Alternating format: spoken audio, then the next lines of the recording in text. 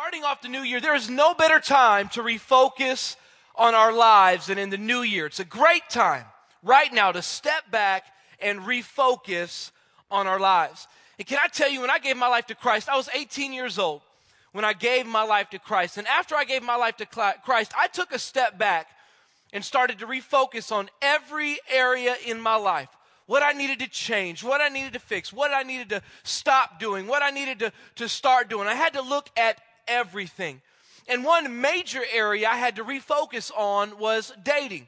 I had just gotten out of a relationship. The relationship did not honor God. And so now that I'm single, brother don't want to be lonely for the rest of his life. And so I had to step back and refocus on who I was going to date, the kind of person I was going to date. What standards would I have? What were my non-negotiables? And so I started coming up with those things. I realized, one, I didn't want to date just to date.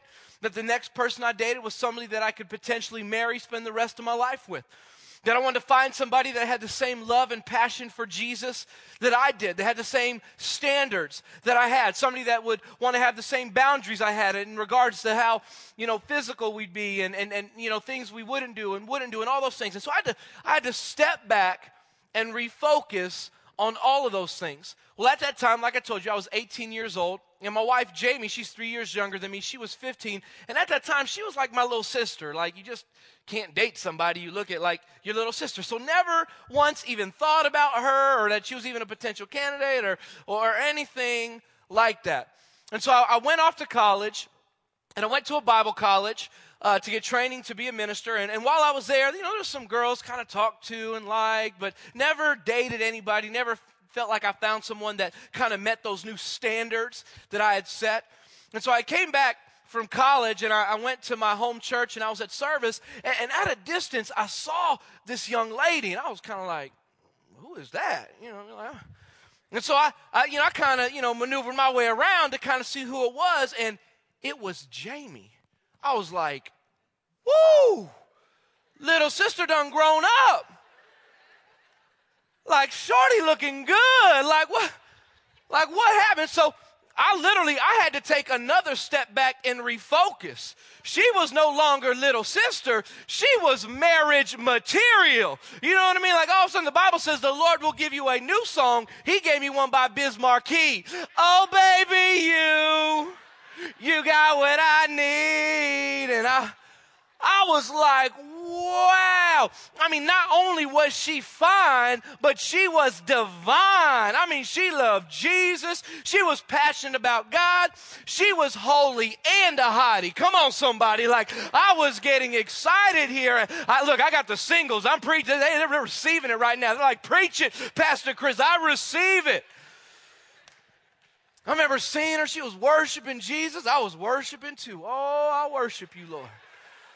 Woo, and you know what? If I didn't take a step back and refocus on some of my dating standards, I would have never even considered Jamie. I wouldn't even have had the opportunity. It probably would have led me to making some pretty poor decisions. If I didn't step back, even refocus the way I perceived her, because again, as a little sister, you can't date your little sister. That's gross. You know what I mean? But changing my focus and realizing, man, she's grown up and she's now somebody that I would want to spend the rest of my life with. If I didn't step back and refocus on those things, it could have led me down the wrong path. And this isn't a dating sermon. I just want to point out that in life, it is always good to step back, take a look at everything, and refocus. And so today we're going to do that. We're going to refocus on us, ourselves, our actions, who we are. Is there anything in our life that could be hindering us from becoming a new you? And specifically us, because, at times we can be our worst enemy. At times we can be the barrier. We can be the thing that hinders and hurts us and restricts us from growing or experience life change that God wants us to speak. And so the title of my message today is this: Overcoming Self-Destruction. How can we step back, refocus to make sure we don't lead ourselves down a destructive path with our decisions or our lifestyle or things that we are going through? And in Luke chapter 9, verse 23, the Bible says, "Then he, Jesus, said to them all, Whoever wants to be my disciple, live for me, serve me, follow me, must deny themselves and take up their cross daily and follow me. Part of becoming a new you is we must deny ourselves because, again, we can be our worst enemy. We can lead ourselves down a path of destruction. And so becoming a new you is we got to deny ourselves so we can avoid self-destruction. And so let's refocus on our life. And today I want to share with you 3 areas in our life to overcome, to avoid self-destruction. 3 areas in our life to overcome, to avoid self-destruction. The first area to overcome is denial. The first area to overcome is denial. This area of our life is where we ignore our issue. We know it's wrong, we know we have one, but we ignore it, we avoid it, and we won't admit that we have an issue. And the problem is that the Bible completely exposes this. 1 John chapter 1, verse 8 says, if we claim we have no sin, no issue, no problem, we are only fooling ourselves and not living in the truth. If we say we don't have issues, if we say we have not sinned, we are lying. We are not in reality. We don't know the truth. We are fooling ourselves. Everyone has sinned. Everyone has issues. We are not good.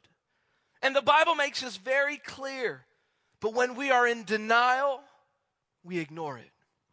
We ignore it. And here's what happens. We think God loves me. God accepts me, so I'm fine just the way I am. And it's almost true. God does love us. God does accept us. But we are not fine just the way we are. That's why he sent Jesus to die for us. He sent Jesus to die for us because we're not fine just the way we are. We do have issues. We all have sin. And so God, out of his love, he sent his son Jesus to die because we all have sinned. And so we can't use his love as an excuse to be in denial. His love is a true testament that we are not good, that we all have issues. Every single one of us. And so this is why he died. He died so that he could help us go from denial to acceptance. Denial to acceptance. And when we make that shift, it's humbling, but it's also very freeing. It's kind of like weight gain. When I know I'm not eating right and I'm eating bad things and I'm putting on unhealthy weight, when I'm doing that, I will avoid the scale at all costs. You know what I mean? I won't look at it. I won't stand next to it. There's no chance I'm accidentally going to even fall on it. You know what I mean? Like, as far as I'm concerned, there is just some weird metal object on my floor. I don't even know what it is. I will avoid it. And when I go to put on clothes, you better believe I'm finding the loose clothes. Wearing the baggy jeans, you know what I mean? Wearing the looser clothes. And because I want to ignore and avoid the fact. And if some of my clothes are too tight, you better believe it's not because I gained weight. It's because it got shrunk in the dryer. My wife, I told her time and time again, babe, don't be shrinking my clothes. James like, nobody's shrinking your clothes. And we ignore it. We avoid it. We make excuses. Well, I'm just big boned. I got big bones. And I ain't ever seen a skeleton with big bones. Or, I've been lifting weights. It's muscle. Muscle weighs more than fat. You know what I mean? It's muscle. Yeah, I've been lifting all right. I've been lifting cookies and cupcakes and ice cream. I've been lifting a lot. And we come up with excuses. And I can tell you when we moved down here to Oklahoma City, man, I started putting on some weight. Down south, sweet tea, fried food, eating good. But I was ignoring it. I was avoiding it. I wouldn't get on the scale, wouldn't come close to it. Was wearing, looser clothes and making excuses and just ignoring it. And, I then had to go in for a yearly physical. And so when you go into the doctor's office, they force you to get on the scale. And even though I'm not going to look. I'm not looking. I'll stand on that scale, but I'm not looking at it. I'm looking up to the sky. I worship you, Lord. I'm not looking at. Well, for whatever reason, they had me on there for a little, like 1 second too long, and I looked down and saw the weight. Y'all want to say bad words. I'm not even, I was ready, I didn't say bad words, but I wanted to say some bad words. I was mad and frustrated. And look, here's what happened. I had avoided and I had ignored the issue so long that I got to an unhealthy place. And the same happens with sin. Same happens with our issues. We ignore it, we avoid it, and what happens is it just gets buried deeper and deeper and deeper until the point where we literally convince ourselves to believe we don't have an issue. There's not a problem. There's not a struggle. And we think that everything is good, but in reality, we're not. And through denial, we are wounding ourselves. Again, we think we're just fine the way we are, but our life's falling apart. And let me tell you, Jesus was wounded and died so we could stop wounding ourselves with denial. Jesus was wounded and died so we could stop wounding ourselves with denial and just accept, I've sinned. I got issues. Here they are, Jesus. Help me change. That's why I came. That's why I died. So we have to move from denial to acceptance. And when we do that, when we step back, refocus, and we make that shift, we open up ourselves to become a new you. We open up ourselves to life change, and we avoid self-destruction. The second area to overcome, to avoid self-destruction, is our feelings. Second area to overcome is our feelings. This is where we do what feels right, regardless of what God's word says, the Bible says. We ignore the truth. We live according to what feels right. We live by our feelings, which messes us up because Jesus said we must deny ourselves, and that includes denying our feelings. Jesus says, take up your cross. That means we should die to ourselves, die to our feelings, and live our lives according to his word, the Bible. See, when we live our life according to our feelings, we start to justify our actions by saying it feels right or it doesn't feel right. And that can lead to a dangerous place. Look at what the Bible says about this. Galatians chapter 6, verse 8. It says, those who live only to satisfy their own sinful nature, what feels right, what doesn't feel right, will harvest decay and death from that sinful nature. But those who live to please the Spirit, honor God, obey God, faithfully serve God, will harvest everlasting life from the Spirit. By living according to our feelings, we harvest decay and death. Basically, we sabotage ourselves. We sabotage ourselves, and it leads to self-destruction. And so we got to step back and refocus. Because here's the deal. Living for God may not always feel right. After I gave my life to Christ, I had to make a decision to stop hanging out with some friends that still wanted to party and get drunk, and I knew that I needed to stop doing those things to honor God. And can I tell you, when I told those friends I wouldn't be hanging out with them anymore, that I wouldn't be partying with them anymore, it didn't feel good. It wasn't a feel-good conversation. Can I tell you, being alone, sitting at home now, because at that point I still hadn't really had any Christian friends, but I knew I couldn't be going out with my friends that were partying and all that stuff. Can I tell you that it didn't feel good being home alone? Didn't feel good being by myself. Didn't feel good having friends not understanding. It didn't feel good having friends being mad at me, thinking I was judging them or condemning them, when all I was really trying to do was I just knew I needed to honor God with my life. It didn't feel good, but I knew it's what I needed to do to honor God. I can tell you something as simple as inviting a stranger to church doesn't always feel good. Like for me, a lot of times it feels awkward. I'm uncomfortable. Like my hands get sweating. I start sweating. My stomach starts turning in knots, and I don't know what to say, and I'm fumbling over words, and it doesn't always feel good or feel like I did it right or came out right, but yet I know I'm supposed to invite and try to help people come to know Christ. Can I tell you, in my marriage, I don't feel like doing housework. But if I want my wife to be happy, you better believe I'll be getting my Mr. Clean on. I'll be working that vacuum cleaner. You know what I mean? Got a brother doing the dishes, folding some laundry. Happy wife, happy life. And fellas, I'd like to help you out here, all right? I've learned that my ability to clean is way sexier than my bald head. Here's the deal. Abs, muscles, hair, and looks will fade away, but cleaning is always sexy. Can I get an amen from the ladies? Feelings will get us in trouble. You know, on the flip side, when it comes to sin always feels good. It wouldn't happen if we didn't enjoy it. I didn't get drunk because I hated it. I got drunk because I loved the feeling. But here's the deal. Giving into our feelings, it's putting ourselves before God. And that will always hinder us from becoming a new you, from life change. So we got to refocus.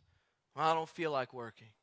I don't feel like listening to my boss. They don't know what they're talking about anyway. I should be the boss. And so cut some corners. Don't listen. And yeah, it may feel good getting away with some of that stuff, but it's not going to end good. It's not going to feel good when you get those famous words from Donald Trump, "You're fired." It's not going to feel good. You know, having sex before marriage, I'm sure what you're doing it feels good, but it's not what God created it for. And it's easy, again, by our feelings to justify it. God knows my heart. You know, we're going to get married anyway, and we go off feelings, but man, God's word's very clear to wait till marriage. There's no blessing on going according to your feelings, but there's blessing on honoring and obeying and waiting. Honoring God, waiting for that relationship, and waiting to be married. That's what God wants to bless. Or maybe you're like, you know what? I don't feel like reporting all my taxes. I'm keeping my money. I shouldn't pay taxes anyway. And so I'm sure it feels good. You got that extra Christmas money, got some extra money to go out to eat, go to the movies. But it's not going to feel good when you get a call from the IRS or a knock on the door. It's not going to feel good. Or, you know what? I don't feel like going to church. I stayed up late and was watching this or was out doing that. And, you know, we got a lot to do today. And so I don't feel like going. I'll go next week. And, yeah, I'm sure the extra hour or two of sleep felt good. But, man, you're missing out on a blessing. You're missing out on hearing God's word, the truth that will set us free, that can heal us, restore us, change us. You're missing out on an opportunity to worship and for God to impact your life. See, feelings will get us in trouble. And so I want to help you. Following Jesus is about commitment and choice, not feelings.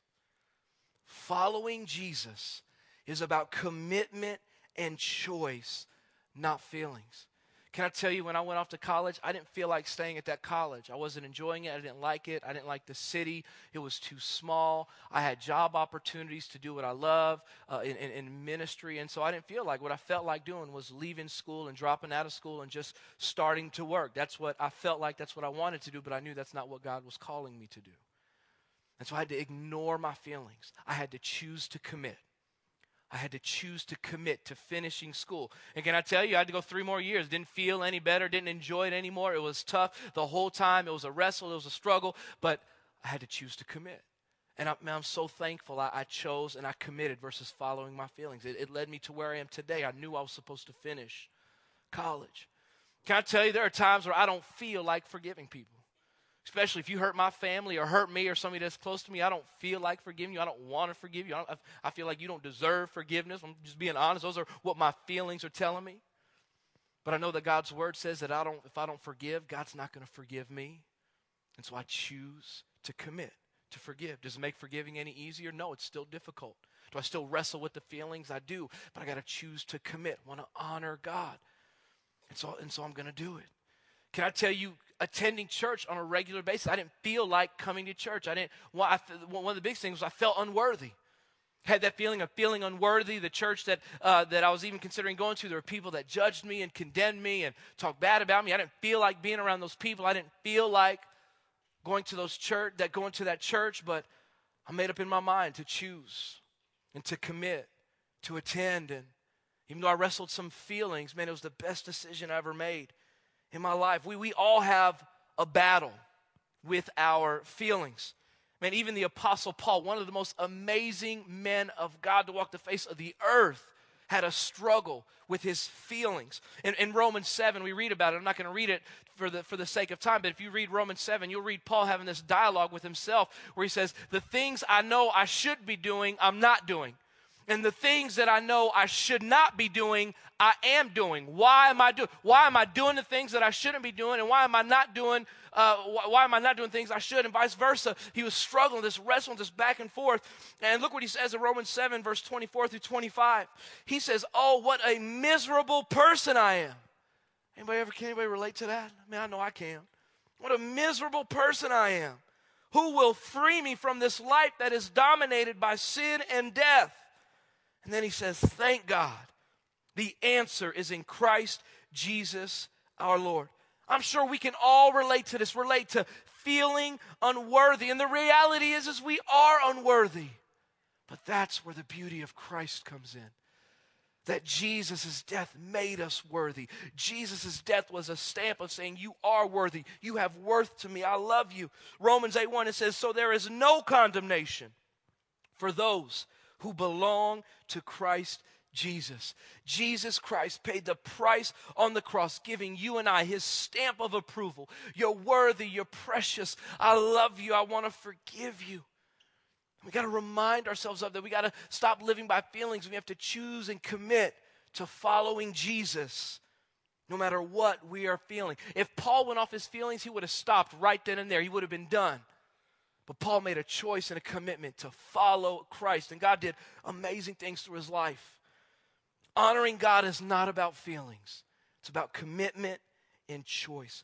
When it's about feelings, it will block us and hinder us from becoming changed, becoming a new person. It'll lead to self-destruction. The third area we must overcome to avoid self-destruction is our busy schedule.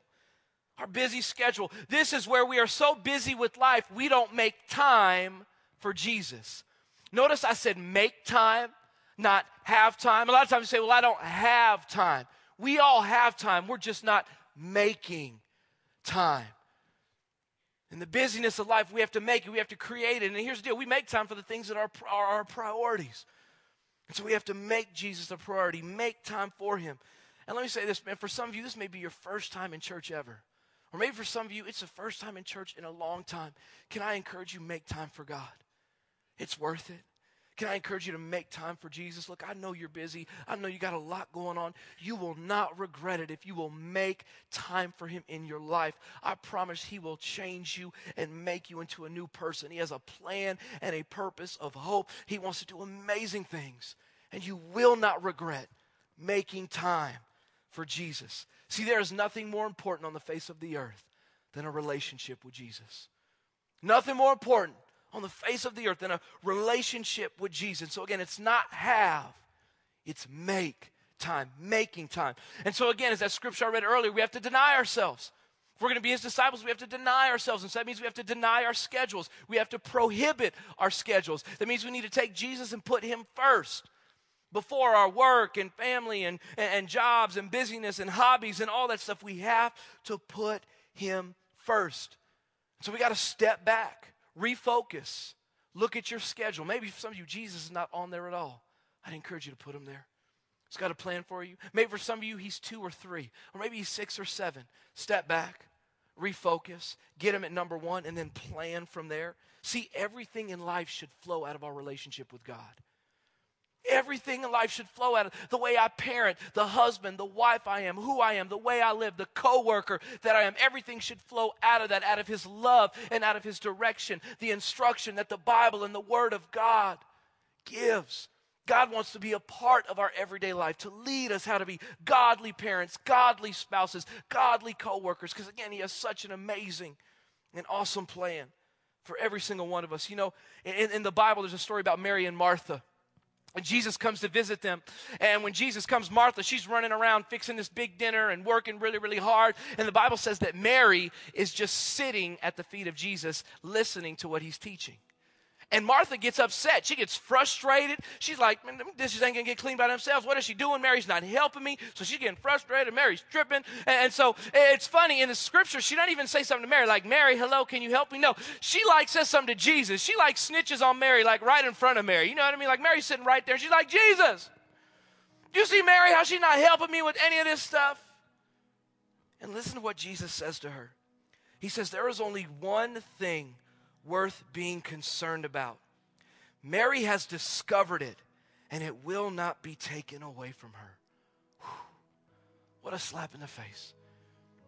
Jesus says, Martha, Martha, there is only one thing in life worth being concerned about. That is spending time with me. The dishes, the dinner, the housework, the most important thing, the one thing you should be concerned with, spending time with me. Lord, forgive me for all the times I'm worried about everything else except spending time with you. And look, I'm not saying we won't have busy schedules. Man, my son Jace, he's 5 years old. He's in pre-K. He has homework every week. I thought pre-K was like nap, snacks, and playtime. He has homework every week to do. He's already smarter than me. I'm like, what in the world? And my daughter Callie, she's about to be 2 years old in March. Man, if you take your eyes off of her for 2 seconds, she has climbed up. She is standing on top of the dinner table doing her little Callie dance.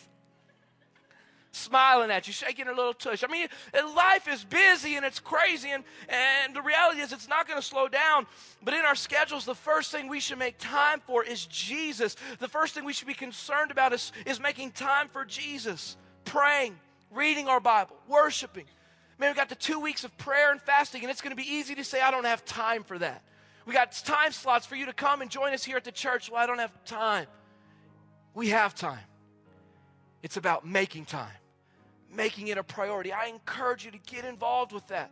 Man, fast. Man, skip a meal to pray or give up TV or whatever it may be. God wants to do something amazing in and through your life. Can I tell you, man, make time for church attendance. One of the greatest decisions you can make in 2013 is faithful church attendance. You won't regret it, man. God wants to do awesome things in and through you. We got the new youth series coming up. We're adding a 6 p.m. We got all kinds of options for you to be in God's house worshiping and learning and growing. These things not being a priority will hinder life change. They will prevent us from becoming a new you, causing us to self-destruct. And so we got to step back, refocus, look at our schedule. Is Jesus number one? If he's not, let's put him there and then plan the rest out. And I promise you, you won't regret it. God will do something amazing in your life. And so today, that's my challenge. Step back.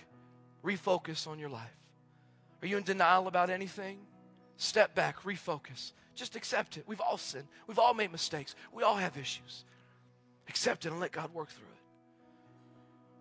Are feelings controlling your life, hindering you from growing? Step back. Refocus. Make a decision to commit and choose. Choose and commit to follow Jesus. Maybe it's the busy schedule. Step back, refocus. Look at your schedule. You have the time. Will you make the time? And I promise you, if you do, it's going to change your life.